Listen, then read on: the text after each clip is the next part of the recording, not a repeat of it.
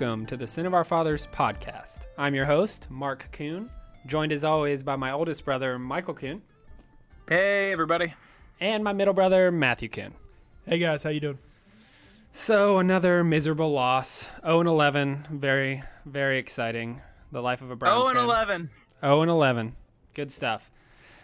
So, we didn't get a chance to call our grandfather, Matthew and I, but he did come up to visit Matthew for Thanksgiving, so we decided to give him a little break. Matthew, how was seeing Grandpa?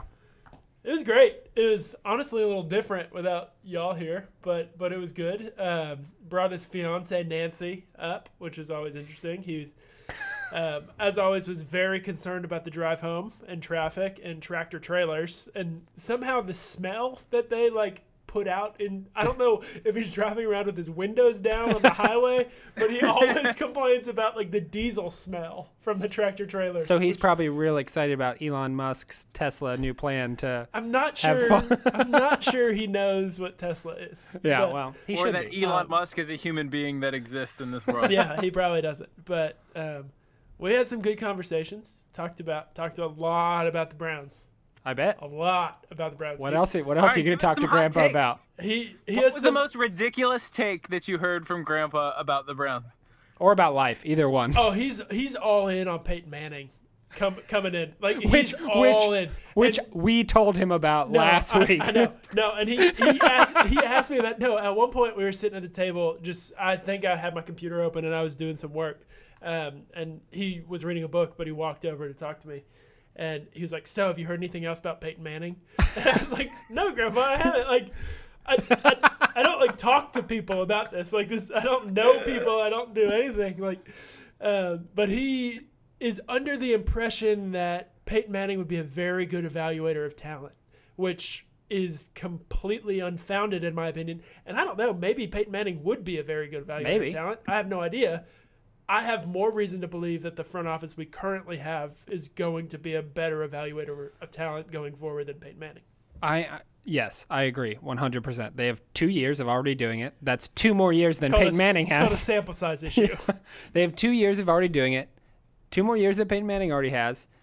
And if at the end of this season we get rid of most or all of our front office, that will be the most devastated I've ever been as a Browns fan. Yeah, I think the chance of us getting rid of the front office is less than the chance of us getting rid of Hugh Jackson at this point. Maybe that's just wishful thinking on my part, but I feel pretty strongly about that. Oh, I hope so. I was thinking about this today, though. So I don't want us to get rid of the front office, but even if we do and we restart, I still feel pretty good about where we're at, right? Yeah, we're so as long as we bring in somebody decent, they didn't deserve to lose their jobs, but they did a hell of a job and put us in a great position to keep going. Yep. No, they set us up well. Disappointing as it is, I'll still feel pretty good about our future. Yeah, to me, it's kind of like the Sam Hinkie 76ers situation. Everybody hated how painful it was, while he was there for 3 years. But he set them up to succeed, and now they're Look at 'em now. actually bearing the fruit. Yeah. A new front office came in. They made the easier decisions, and that were set up for him from everything that Hinkie did. So it'd be a similar situation. Yeah, for sure. But what would it be like if Sam Hinkie stayed there all the way through and got to continue his process? And Pretty similar is that's what true. I would assume. So anyway, let's talk about this game. Obviously, we lost again. We had, like always, a chance to win the game, but a few key mistakes, particularly the mistakes from the officiating crew, kept us from winning it at the end. So I didn't get a chance to watch it live, but I was on an airplane, but I rewatched it just today. Are you even a Browns fan? No, I'm not. I'm sitting here without watching the game. Well, I rewatched a Browns loss. That's the most Browns fan thing you could ever do. I sat through an entire Browns loss knowing full well what happened, and I watched every single play. It's worse. There's no hope. Oh my when you watch it live, you live on the hope, and there's no hope. Oh, it was so bad. Michael, what do you think? What stood out to you? So what was the worst? I was I tweeted from our podcast account during the middle of the game, or at the end of the game, that I sat on that Jabril Peppers hit for 5 minutes, and I still was every bit as mad as whenever they made the call on the field in the first place. I have never seen a call so bad, so atrocious, and so directly impact the outcome of the game than that call. I mean, it was a 3rd and 10. They throw the ball down the sideline. Peppers makes like the perfect hit to knock the ball out with his helmet, and they call that he is hitting a defenseless receiver and he gets a personal foul. So my take on this, and I haven't heard anybody say this, like there's been arguments about whether he hit his helmet and they made the wrong call and it wasn't a defenseless receiver issue. They just stated it incorrectly. To me, I would be more okay with them calling it a catch and a fumble. Like, have you guys watched it? Like, he catches the ball, makes 2, almost gets down his 3rd step when Peppers hits him and the ball comes out. To me, it's more that he had possession and Peppers knocks the ball out after possession, which would not have been a great outcome for the Browns because the ball would have been out at the 5-yard line or something. But honestly, that's a much more reasonable call given what happened on the field than either a shot to the head or hitting a defenseless receiver. But that's even more of a case for the fact that he was undoubtedly not defenseless. He's the opposite of a defenseless receiver. Exactly. He was a ball carrier. Right. Yes. He had possession of the ball for at least a second before Peppers got there. Which is still even irrelevant because he hit him in the chest. And it wasn't until his head like whiplashed that there was contact to the helmet. It was an amazing hit. It was an amazing hit. I mean, he flew 5 yards out of bounds. Yeah, it was absolutely textbook. And did you hear Jabril's like post-game press conference? He's been coached up. He has more patience in class than I would because I would be pissed. But he just said, well, the refs are just doing their job. They called it like they see it. Oh, I need to do better next time. Well, I read Hugh's lips on the sideline whenever Peppers came over there, and Hugh said, that's what I want you to do. Yeah, like, no, that's what Hugh said. Yeah. So I actually watched the press conference today. I didn't see what Hugh said post-game yesterday, but he basically said Jabril Peppers did what we coach him to do, and I wouldn't have coached him to do anything different. Yeah, he said, I like that. And he was basically pointing the finger that the rule was, incorrect. So in the press conference today, Grossi tries to point out and tries to make Hugh Jackson admit that he's wrong. Matthew. Hilarious. But I mean well-founded, honestly. Continue. Hey, I do the editing, so I can say whatever I want. Grossi was a complete dick. And he went back to the well like 3 times with Hugh Jackson, trying to get him to say that he was wrong in saying that the hit was exactly what he should have done. He was trying to say, well, isn't that incorrect then for you to be coaching them to make that hit if that's, the penalty that's being called? And Hugh Jackson said, no, I don't believe that it's incorrect. And they just went back and forth, and Hugh Jackson was like, he just had enough. One of my favorite things to watch is whenever Sashi does it, Hugh does it. Whenever they address Mary Kay and Tony Grossi, they literally demean them like they're children. They're like, well, no, Mary Kay, okay, like that's not how it is. No, Tony, no, yeah. like they do it all the time, and it's so fun. When they do it to Mary Kay, it always struck me as kind of chauvinistic.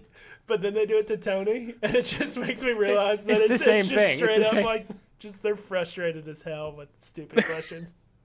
Yes, absolutely right. So here's so that was obviously the overarching thing that completely changed the course of the game. But I again feel like the Browns just got super unlucky with little things that affected the outcome of this game, particularly in the first half. So our first 2 possessions, Kaiser killed it. We drove straight down and moved the ball all the way down the field, and penalties killed us on both drives. The first drive, we get all the way down there to the 10-yard line, and on second down, I think it was, they called offensive pass interference on David Njoku. They never showed us a replay. Nobody showed us what happened, but it got called. We got pushed back, and we ended up having to kick the field goal. That was kind of frustrating after how well we were moving the ball. But then we got the ball back after the Bengals scored the touchdown. We get all the way down there after that beautiful long pass from Kaiser to Coleman where he threw it off of his back foot and down the sideline on third down. Gorgeous pass. That was his And longest then pass Treggs- of his career so far. And then Treggs gets in that scuffle, and Oh, somehow my the gosh. personal foul gets called on just him. I said this at the time. This is the NFL. These are grown men. There is nothing that a grown man should be able to say to another grown man in the context of playing football that should be deemed taunting. Like what could he possibly have said to him? Yeah, I would Like, love to know. You're I would terrible. love You're to know. terrible. I'm gonna beat you. Like your team is crap. Like But like that's the thing is like similar your, things were. your mama's fat. Like what is taunting that he just said with his words because he didn't do anything. Like I get taunting and like the I'm gonna stand over you like and be an asshole. Yeah, The- and make like emotions or suggestive gestures or Yeah. anything like that. What could But you that's not what they were possibly talking say to another human being that Wow. would be deemed inappropriate on a football field? And nope, that's a flag. That's taunting. While he was walking away, like couldn't have been more leaving the situation. Like it was like he got a flag thrown for like having the last word. Yeah. So then making that situation worse, we get kicked back 15 yards, and then we miss the field goal from Zane Gonzalez. Matthew, you still defending this? Your boy this Zane fella? Gonzalez. He's only missed 5 all year. That's fine. It's a bad percentage. I actually meant to look this up before the pod. I'd love to know where he sits on a percentage basis. When Field goals with the whole before this week, when was the last time he missed a field goal? I don't recall what game. It'd been a long time. It'd been a long time, buddy. So anyways, that was frustrating to have two great drives, honestly, with then two penalties near the end as we got in the red zone and only end up with 3 points on those two drives. That like was enormously frustrating. But then on the next drive, we stopped the Bengals with the Myles Garrett sack. They settle for the field goal. And then we get the ball back, and guess who's in the locker room getting looked at for a concussion? Deshaun Kaiser. And Kessler Our comes boy, in and Deshaun. sacrifices an entire drive because Cody Kessler doesn't know up from down, left from right. Clearly looks like he's never stepped foot on a football field his What? entire life. What happened to him? Because Last year he was decent. So he always had the tendency of not being pocket aware and holding on the ball too long, but not like this. No, and I actually would say he just held onto the ball too long and didn't want to take risks, and so would take sacks last year. I remember thinking positively about his pocket awareness and being able to move and navigate the pocket, and he has shown none of that this year. Yeah. No, I remember that too. No, the difference between he and Kaiser, as far as like movement in the pocket, is striking. It's like Yeah. it's probably like- like the difference between me and Cody Kessler. Yeah, Like, it's probably about the same. you threw Mark back there, just standing like a statue. But what's so frustrating to me is that we had this momentum. We got kind of killed by these penalties in those drives. We only had 3 points to show for those first two drives, and then Kessler has to come in, and it just completely throws off our offensive momentum that we had going on.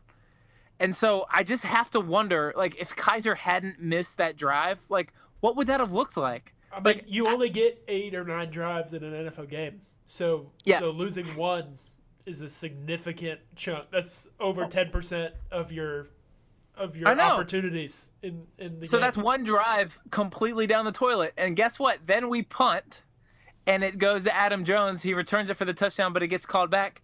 And our punter gets hit real hard, and he has to go in for a concussion protocol. Then And He that got- bites us later. He got because destroyed Zane Gon- on that play. He did. Did you see Oh. that? I actually didn't see that. I What wa- I happened? watched it live.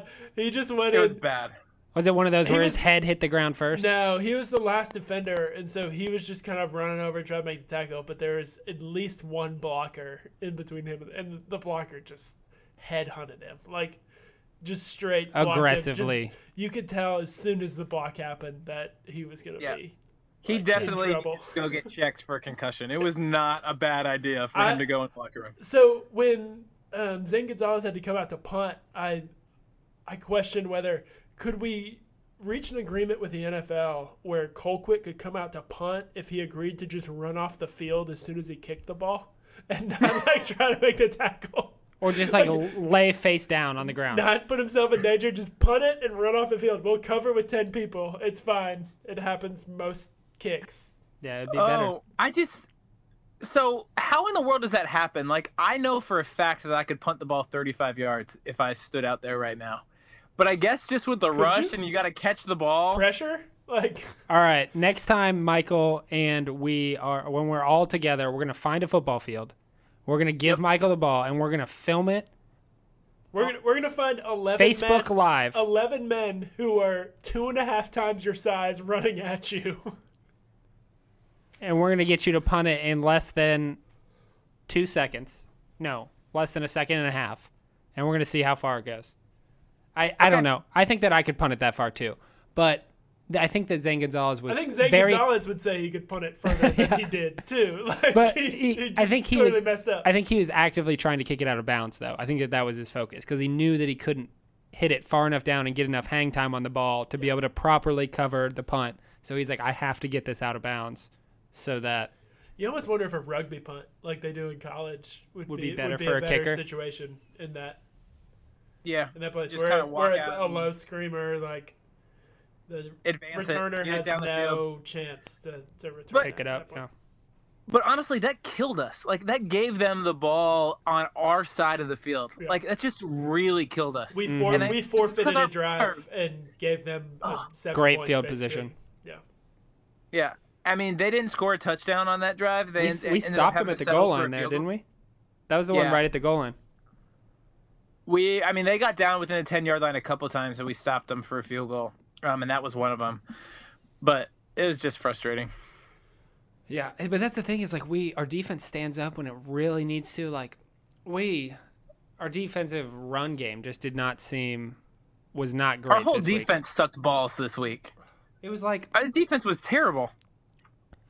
It was like, so Greg Williams is like, okay, my number one philosophy is that I'm not going to let people throw the ball deep on me. Like, I'm not going to let people get over the top and get like 35 yards over the top. Like, we're going to make sure that doesn't happen. We'll just let him get 35 yards on a screen pass. That's exactly what I'm saying. Is it doesn't matter at all when you get 35 yards consistently on a screen pass. Like, it's happened. Or an Andy Dalton run up the middle. He had 25 yards up the middle. Like, it doesn't matter if you don't let someone throw over the top if you give them huge chunk yardage underneath. In fact, I'd rather make them complete a 50-yard pass down the field than let them run free. For sure. Andy Dalton had the longest run of his career against us.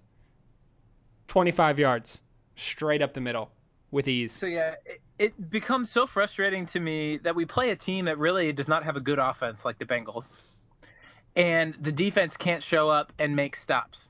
So on a day like yesterday, the Browns offense showed up and moved the ball like you would want them to in order to win a football game. Kaiser played arguably his best game. It's either this one or the Detroit game. It was great. Which I will point out, got knocked out of both games and had to come back. Like, what if he had played both of those games in their entirety? Right. Like, it's just so frustrating that it happened that way. So offense shows up and the defense just looks like they never got off the bus. It was infuriating. And I will say that they didn't give up. I know they gave up a touchdown to the tight end, but they didn't give up those throws over the middle consistently to the tight end that they gave up the first time we played the Bengals. Oh, my gosh. That's true. That would be a trap. But they were gashing us in the run game. They were gashing us in the run game, but they were also gashing us on the screen game, and they were gashing us whenever we would bring a corner blitz. They would have, like, the perfect play call on a wide receiver out to the corner. Like, the Bengals know what Greg Williams is trying to do on defense. Everyone does. Know what's coming every single time. Yeah, we don't disguise it at all. It's miserable. Yeah. You're better off playing just man coverage and rushing 4. Yep. And dropping some linebackers in the zone. Defense. Yep, I agree. Than letting them know what's coming and opening up holes. It's so bad. So another frustration was all of those plays that BBC got his hands on the ball and couldn't come down with the interception. I was going to say something about that. 2 interceptions. That was unbelievable. Last year, he would have had 2 interceptions. unbelievable. How does that happen? He intercepts one of those. The first one, if he had intercepted it, It's a huge difference. It was a huge difference. That was like their first drive, maybe second drive. The second one would have been a pick six. Like, Yes, no absolutely. doubt. It was at the end of the game. It would have brought us to one score at that point in time. It was right before we got the ball and drove down and scored the touchdown. Oh, my gosh. Would have been huge. I will say that first one in the first half was a phenomenal read. Like, he knew exactly where Dalton was going. His responsibility was the outside receiver, and he saw Dalton laser in on the inside guy, and he jumped the route. It was pretty phenomenal for him to even get there and break up the pass. But the second one, like, I felt like that was one he should have actually caught. And if he had, I'm certain it would have been taken to the house. It was like in stride and everything. Oh, I felt it in my loins, but I didn't get it. God. So can we talk about Deshaun Kaiser? We've touched on it. We said it was one of the better games he's played. He was great. I think it's his best game. I mean, I know he was pretty good in the Detroit game, too. Didn't throw an interception. I think it was his best game. He set a career high for passing yards. He made some incredible throws. Like that one to Corey Coleman off his back foot. That was like, it reminded me of the throw that Matt Stafford threw to Kenny Golladay that killed us in that Detroit game. It was You're like right. a mirror image of that throw, which is amazing. And when Stafford did it, I was like, holy crap. Like, imagine having a guy who could do that. And then Kaiser just did the exact same thing, basically, with the pressure in his face, like back foot, throwing it over the shoulder. It was a dime. It was right where it had to be. It was perfect. And he did that repeatedly, and then he hit Coleman for a touchdown. In the end dropped zone. It. That was a great so pass, frustrating. too. Corey Coleman was double route by covered. Corey Coleman did everything he was supposed to do right up until the ball hit him in the chest. Just freaking It hit him right in the hands. There was two people draped on him. Deshaun Kaiser put it to the outside of him where only Corey could get it, and he dropped it.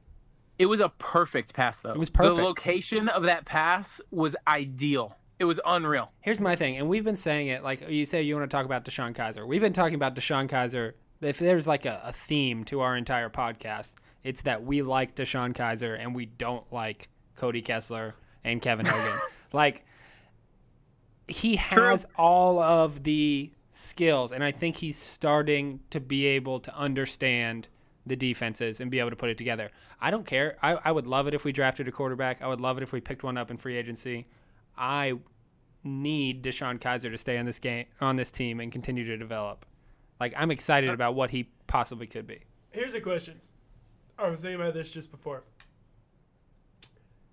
Is there a reality where Deshaun Kaiser could possibly play well enough the next 5 games where you don't want to draft a quarterback number 1 overall? He would have to play really lights out, in my opinion. I mean, let's think about this. Like, so this was his best game. He threw for, I think it was 268 yards. It was like 18 of 31.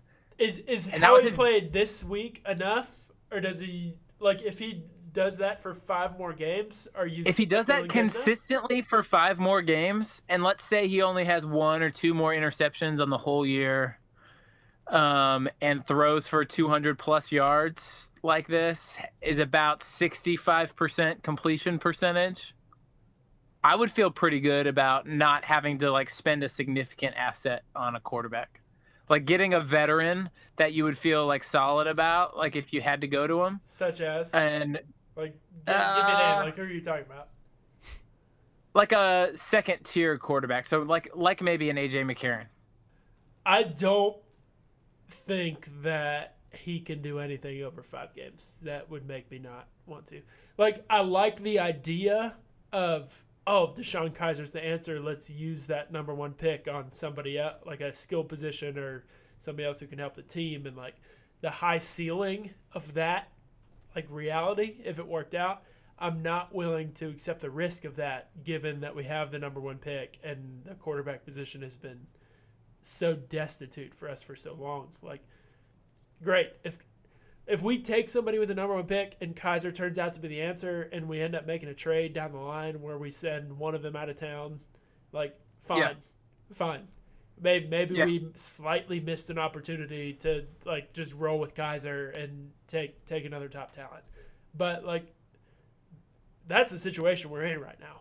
Like, we need to make sure that we've got somebody. I don't want to not take a quarterback number one, then go win 6 games for the next 10 years and be screwed because we're never going to get a top quarterback option. Yeah, no, I would be perfectly fine with that scenario, but I also think I could, if he plays at this level for the rest of the season, and they went somewhere else with the first pick, like say with a Minkah Fitzpatrick or something like that, and took a quarterback with the second pick, I might not hate that situation. It all depends on where this Houston pick falls too. That matters, and it also matters like where the QBs fall, the quarterbacks fall, because like which quarterbacks come out, and how good are they really? Like, it's still so up in the air. Know what that is going to look like until we get closer and further down this draft process. I would love that Minkah Fitzpatrick pick. Like I like that's just something that we definitely need and would tie up this defense in a perfect way that Jabril could start to play his real role that he's suited for. Yeah, Matthew?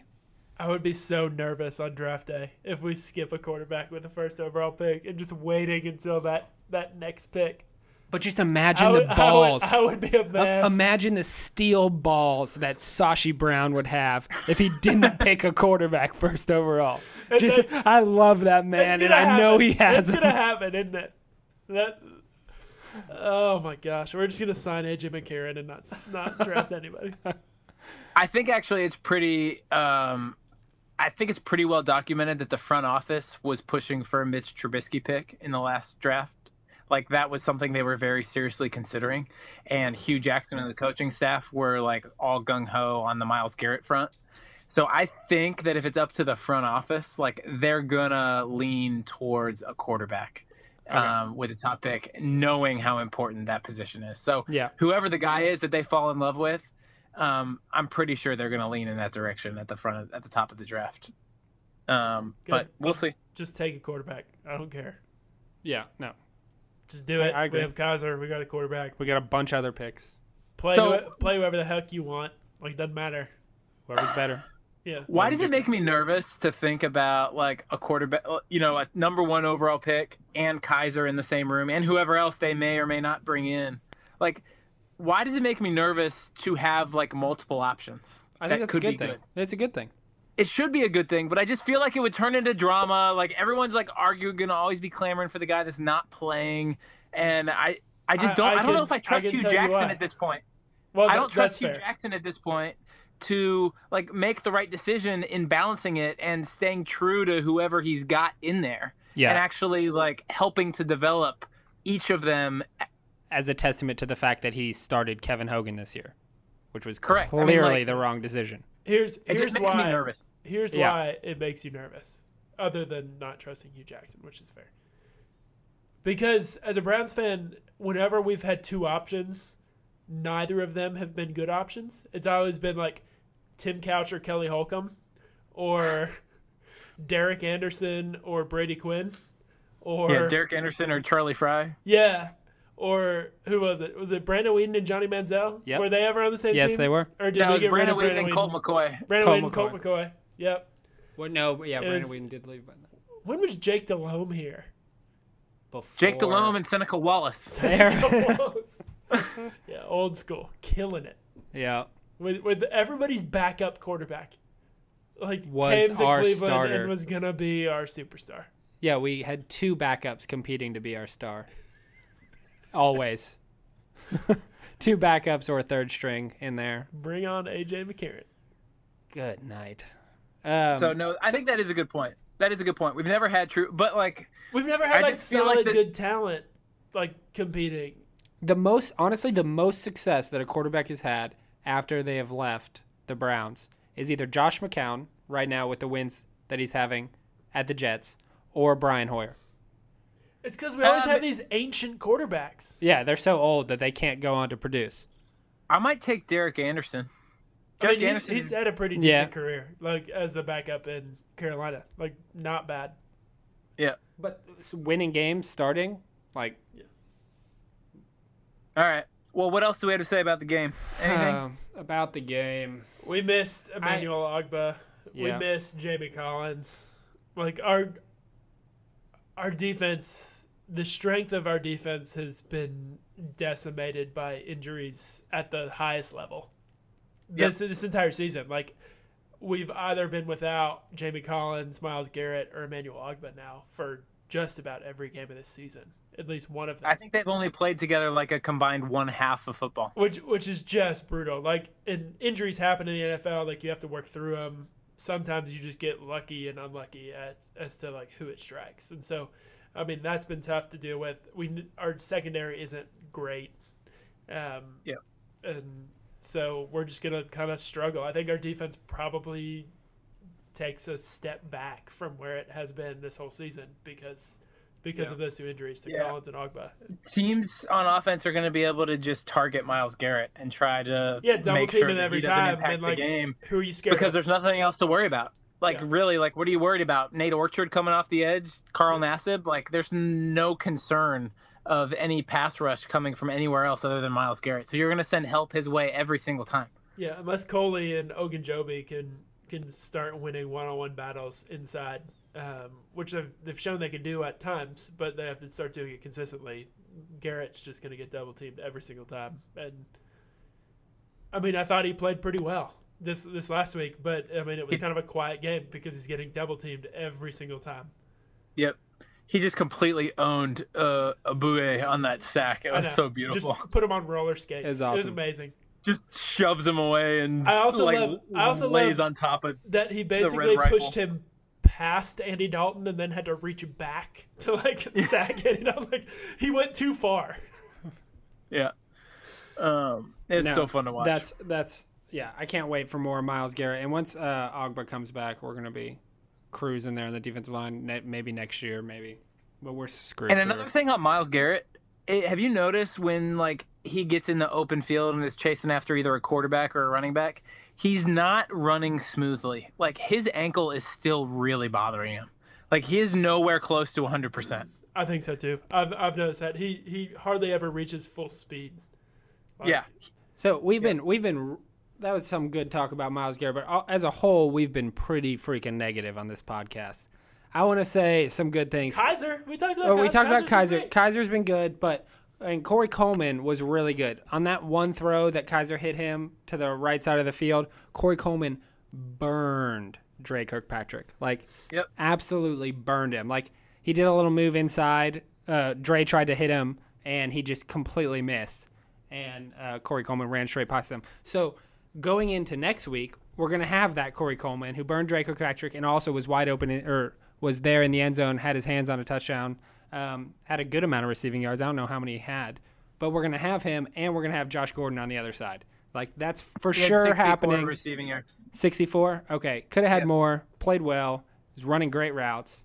And Kaiser seems to like him a lot. Josh Gordon's coming back on the other side. It's going to open things up for both of them. Corey Coleman's going to be a little easier to move around. We won't have to throw to Ricardo Lewis or Kenny Britt anymore. Kenny Britt actually played really well. He did have that one. No. He had that one great catch. I wanted to say this. So if you look at our receiving core and what it should look like going forward, I say our top four have to be Corey Coleman, Josh Gordon, Kenny Britt, and Bryce Treggs. Maybe. I'm not sold on Bryce Treggs, but I would not put Ricardo Lewis. He can catch better than Ricardo Lewis can. No, I don't understand why I would put Lewis in ahead of him. I think I might go Higgins over Treggs. Maybe. That's fine. I'll give you that point. Yeah. Either case, No. I don't want to see Ricardo Lewis on the field in any sort of meaningful snap. No, I want Ricardo Lewis to be a gunner. Just like make him Sammy Coates 2.0. Like he runs fast. He's big and strong. Like go do Sammy Coates things. Yeah, I don't want Ricardo Lewis on the field trying to catch a pass at all. So I saw this stat earlier today. Ricardo Lewis has dropped 21% of all of his catchable passes this season. So a good Unbelievable. Every 5 balls that gets thrown his way, he drops at least one of them. Yeah. All right, let's play a game. So that's terrible. Ricardo Lewis, you should be ashamed of yourself. It's literally your only job. Corey Coleman and Josh Gordon as your 1-2 receivers. Let's see if we can name a team that has better 1-2 option Pittsburgh at wide Steelers. receiver. Minnesota Vikings. Minnesota Vikings, I'll give you. Yep. Pittsburgh- Stephon Diggs, Adam Thielen. How would you not give me Pittsburgh? Pittsburgh Steelers. How would you not give me Pittsburgh? Probably, but only because Antonio Brown is so ridiculous. I'm not sold on Martavis Bryant right now. I think our two options are better than Martavis Bryant. Antonio Brown is just like in another atmosphere at the moment. But if Josh Gordon I plays would- like 2013, No, but like if you could trade Josh Gordon and Corey Coleman for Antonio Brown and Martavis Bryant, you would.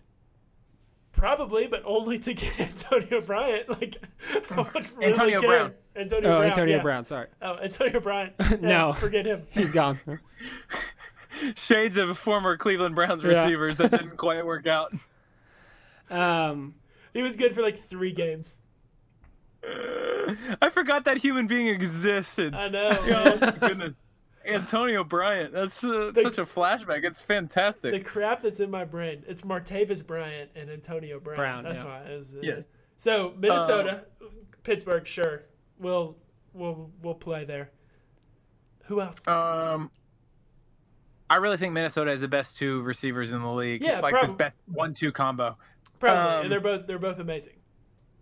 You know, we've talked pretty highly of like what Deshaun Watson's had in Houston, but I don't Yeah. think I would trade No. their top 2. I No. like DeAndre Hopkins, but Will Fuller's a one-trick pony, and like he's Yeah. a great compliment to DeAndre Hopkins for sure. But I like what Gordon and Coleman bring over The those. thing is we just don't know.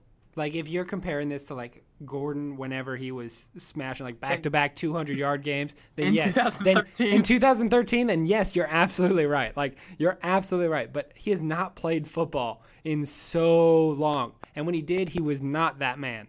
Like he has the potential to do it, and I know he's in wicked good shape. Like he's cut as all get out. He's got like 4% body fat, like about the same as you, Matthew. Like it's like, but about 8 times the muscle. What is Josh Gordon? Josh Gordon's 6'3", right?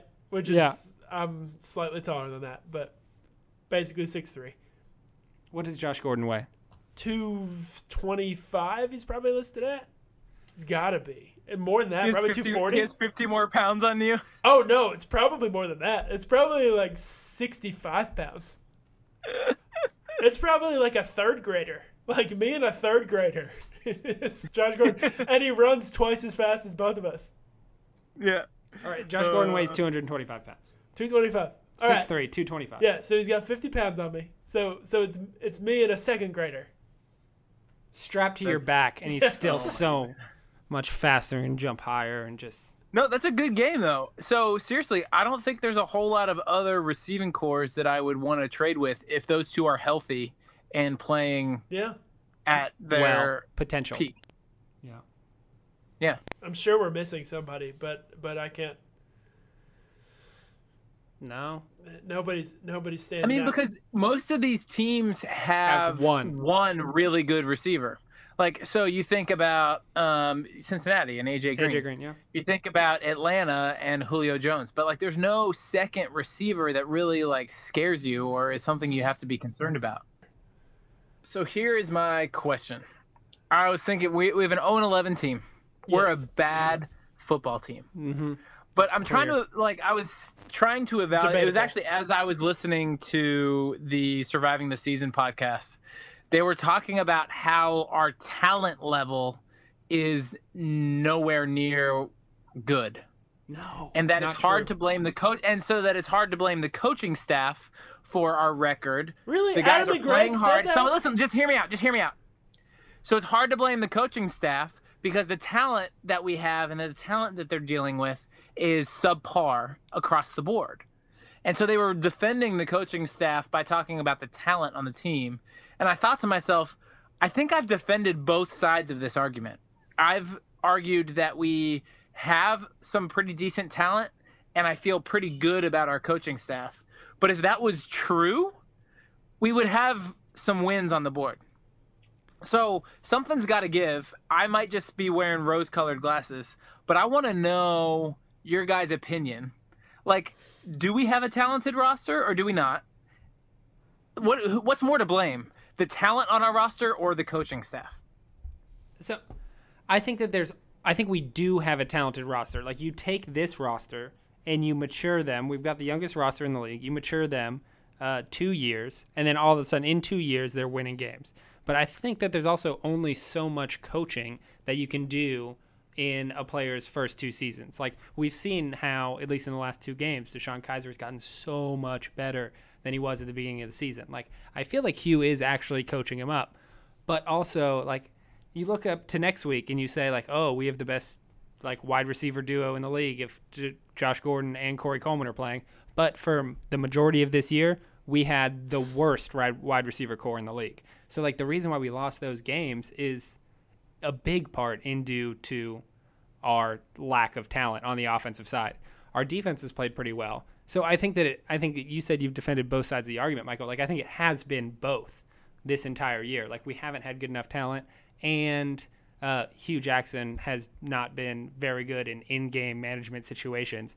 But right now where I'm sitting is, if we continue to lose throughout the rest of this year with these new receivers, with all of our receivers that we have playing, like, then I think it's a coaching problem. But earlier in the season, I wasn't going to chalk it up to a coaching problem, but I genuinely do think that we have more talent right now on the team than we've had in years past. I think it's a experience problem, not a talent problem. Yeah, I always think of talent as like being a lot part potential. Like, when I view, like, the talent on this roster, like, most of it is young, raw. Like, the ability is there. There's just not the experience. So the talent is there. Yeah, but I'm saying that you can define talent, like, in different ways. So, like there's some really talented teams that are really good because they're, like, veteran and savvy. They play basketball like an old man who, like, schools you even though he, like, can't even run up and down the court. Like, he's like pretty, that racquetball player that's just standing in one spot and absolutely like, making you run circles around. He's pretty dang talented, like, but he probably wasn't that good when he was 22 years old. So I think this is the most talented roster we've had in the last 4 or 5 years at least. Probably, I mean, the most potential we've had on the roster in a decade, I would say. I would disagree that. I mean, look at the roster that we had 2 years ago when Sashi and Paul DePodesta and those guys look at took where they are now. Like, good freaking grief! The best player on our defense was Paul Kruger. Like, no, it wasn't even close either. Like, come on. Yeah, or maybe like Dante Whitner or something like that. Yeah. Just like way past his prime, couldn't cover anybody. Who got cut from us and went and played for the Redskins for like 8 games, and then, like, nobody else wanted to touch. Now he's on his couch. And people were mad that we got rid of him. Yeah.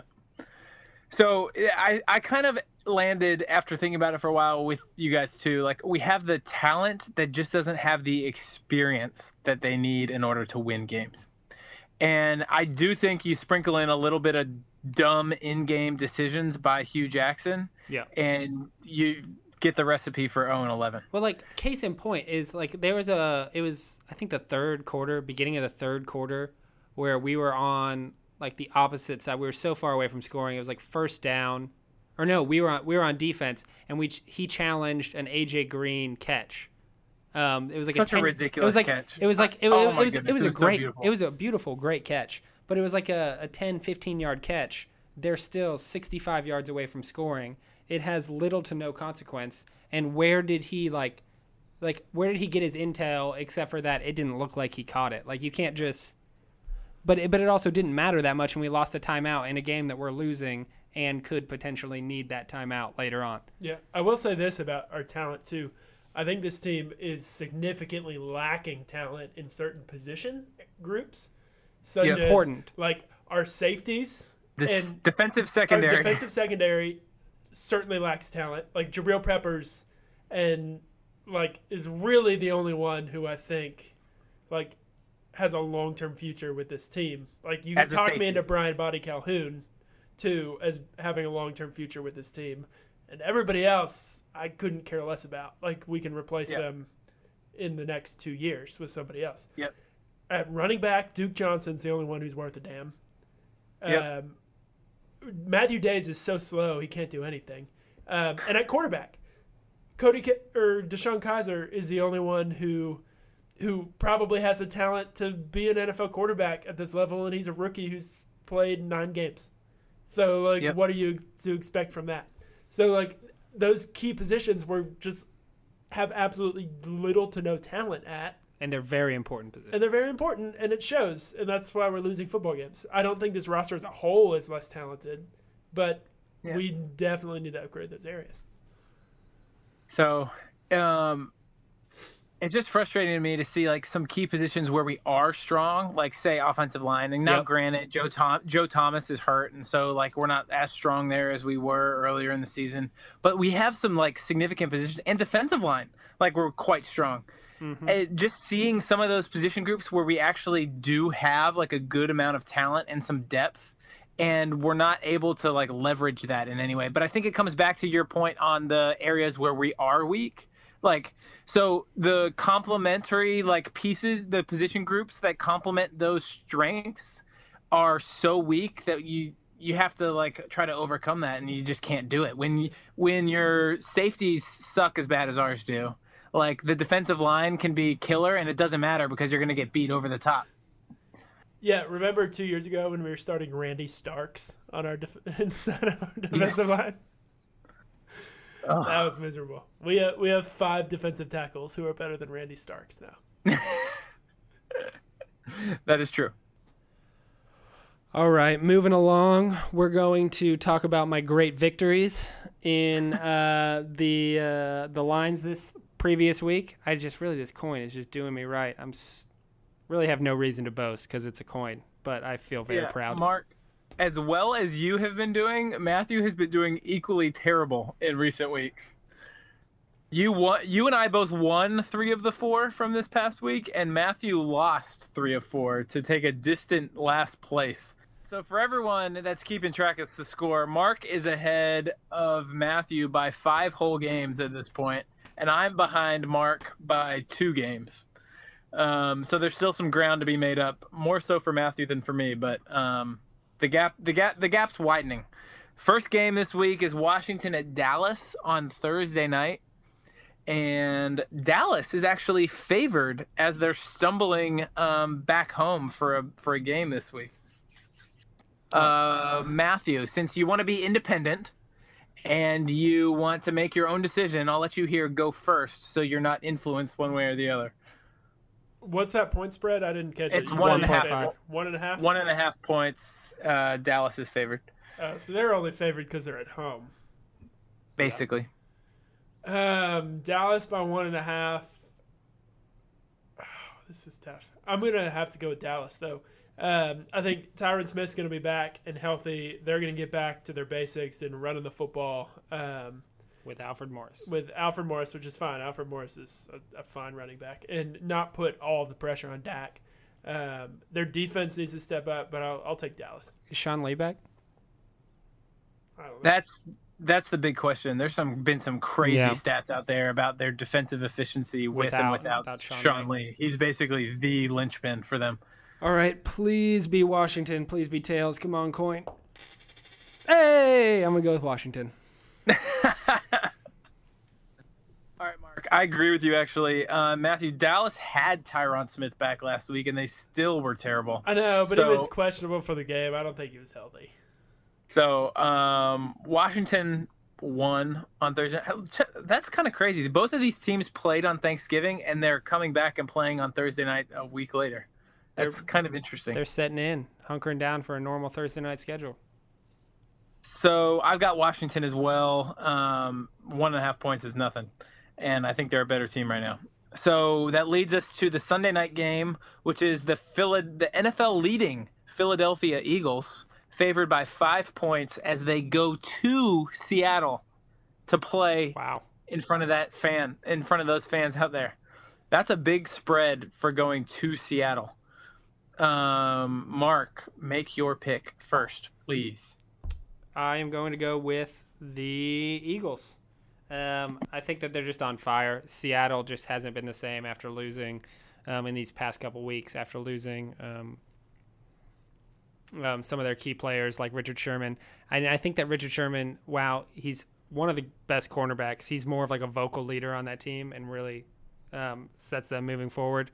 And they just haven't been playing well, and the Eagles have been playing great. I think that the Eagles will win by more than a touchdown. Matthew?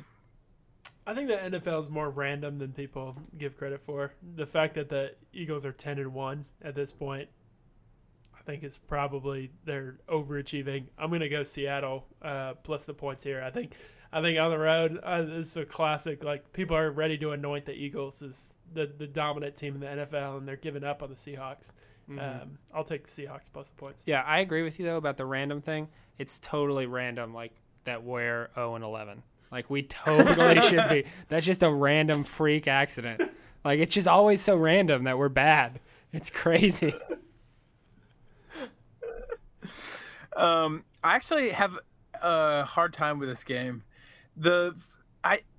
Seattle's so good at home, but without those key players, I just don't know how much to factor that in. And Carson Wentz has been picking teams apart. But Seattle needs this win a lot more than Philadelphia does. So given that fact and that they're at home, I think I'm going to go with the Seahawks in this game. It's just kind of my gut. But I wouldn't be surprised if Carson Wentz put up 40 points and beats them by 20. It wouldn't shock me at all. MVP. Which leads us to the Browns game. And I think this is the highest line of the season so far. We are going into the tiny StubHub Center, and the LA Chargers are favored by 13.5 points, which is crazy. I think a lot of people probably watched the Chargers and the Cowboys game over Thanksgiving, so I'm probably not telling people anything they didn't see themselves, but the Chargers are just hitting their stride. They started the season 0-4. Second sneeze on the pod. Second sneeze on the pod. Second one. First one by Matthew. I'm waiting for mine. The Chargers are basically hitting their stride. I mean, they started 0-4, and everybody had them grouped in the same set of teams as us and the Giants. But in reality, they were losing these close games down the stretch because they were choking. And now they're only combined with the Chiefs choking, they're only one game out of the division lead. They could win their division this season. And so a lot of that is attributed to the offense coming around. Keenan Allen's been out of his mind. He's had almost I think he's had about 400 yards receiving in the last 2 games. So he's going to be somebody we're going to have to really bottle up. And then their pass rush is just phenomenal. With Melvin Ingram and Joey Bosa, they're going to have pressure on Deshaun Kaiser all day. Given Sean Coleman and Spencer Drango's recent history, I don't see them being able to neutralize that much. Kaiser's going to have to get the ball out very quickly. Just throw screens to Josh Gordon all day. Just put Corey Coleman and Josh Gordon on opposite sides of the field and just rotate. Or slants. I mean, could be left, could be right, could be left. That's where all Josh Gordon's yards came from. Were just like quick slants that he just caught 2 yards down the field and then ran for another 50. And then it's going to be interesting. I hope Hugh is able to put a good game plan together that'll neutralize that pass rush. Oh, I can't wait to see those legs just striding down the field. Josh Gordon, like a giraffe, like a gazelle. Just, I dream about it. So that leads us to this crazy line. I keep thinking these Browns lines are too big, and then certainly we're gonna, come underneath that, and then the refs make stupid calls like that Jabril Peppers play, and it's not possible for the Browns to cover. So I don't know what to say here, but I still feel like 13.5 is way too many points against the Chargers. After all, the Chargers are the team that we beat most recently last season. That's who we won against last year on Christmas Eve. So I'm going to go ahead and go in the Browns' favor, thinking that we're at least going to cover this 13.5. Oh, no, we're going to win. We're the Chargers kryptonite. Oh. Well, Mark dropped his coin. Can we talk about the fact that maybe the refs had to fix in for the game to try to cover the spread? I don't want to go there. All right. Well, actually, we're not going to win. We're going to lose by 14 to the Chargers. It's just a fact. The coin. Just a certifiable fact. Oh, my gosh. I hope, though. I hope we throw all over them.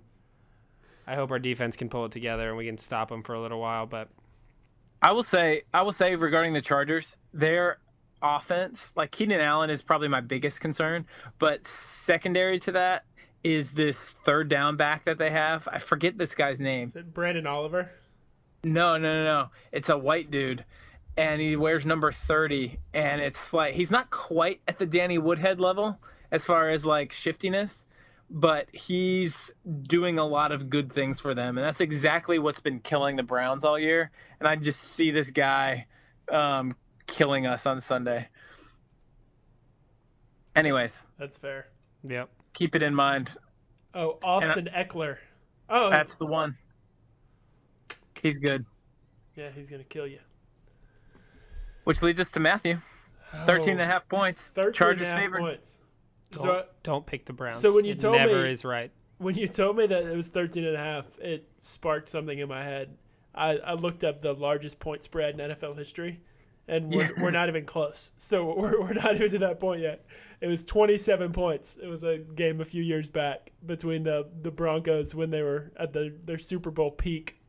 Probably that year that they went to the Super Bowl and lost. I would guess. They were Against most dominant. who? The Jacksonville Jaguars. When they Nice. were there, they're very The bottom. depths, the Browns' depths that the Jaguars were at a couple years ago. 27 points. So this is only 13 and a half. So we're only like half of the worst. 13 and a half points is a ton. Did y'all both pick the Chargers?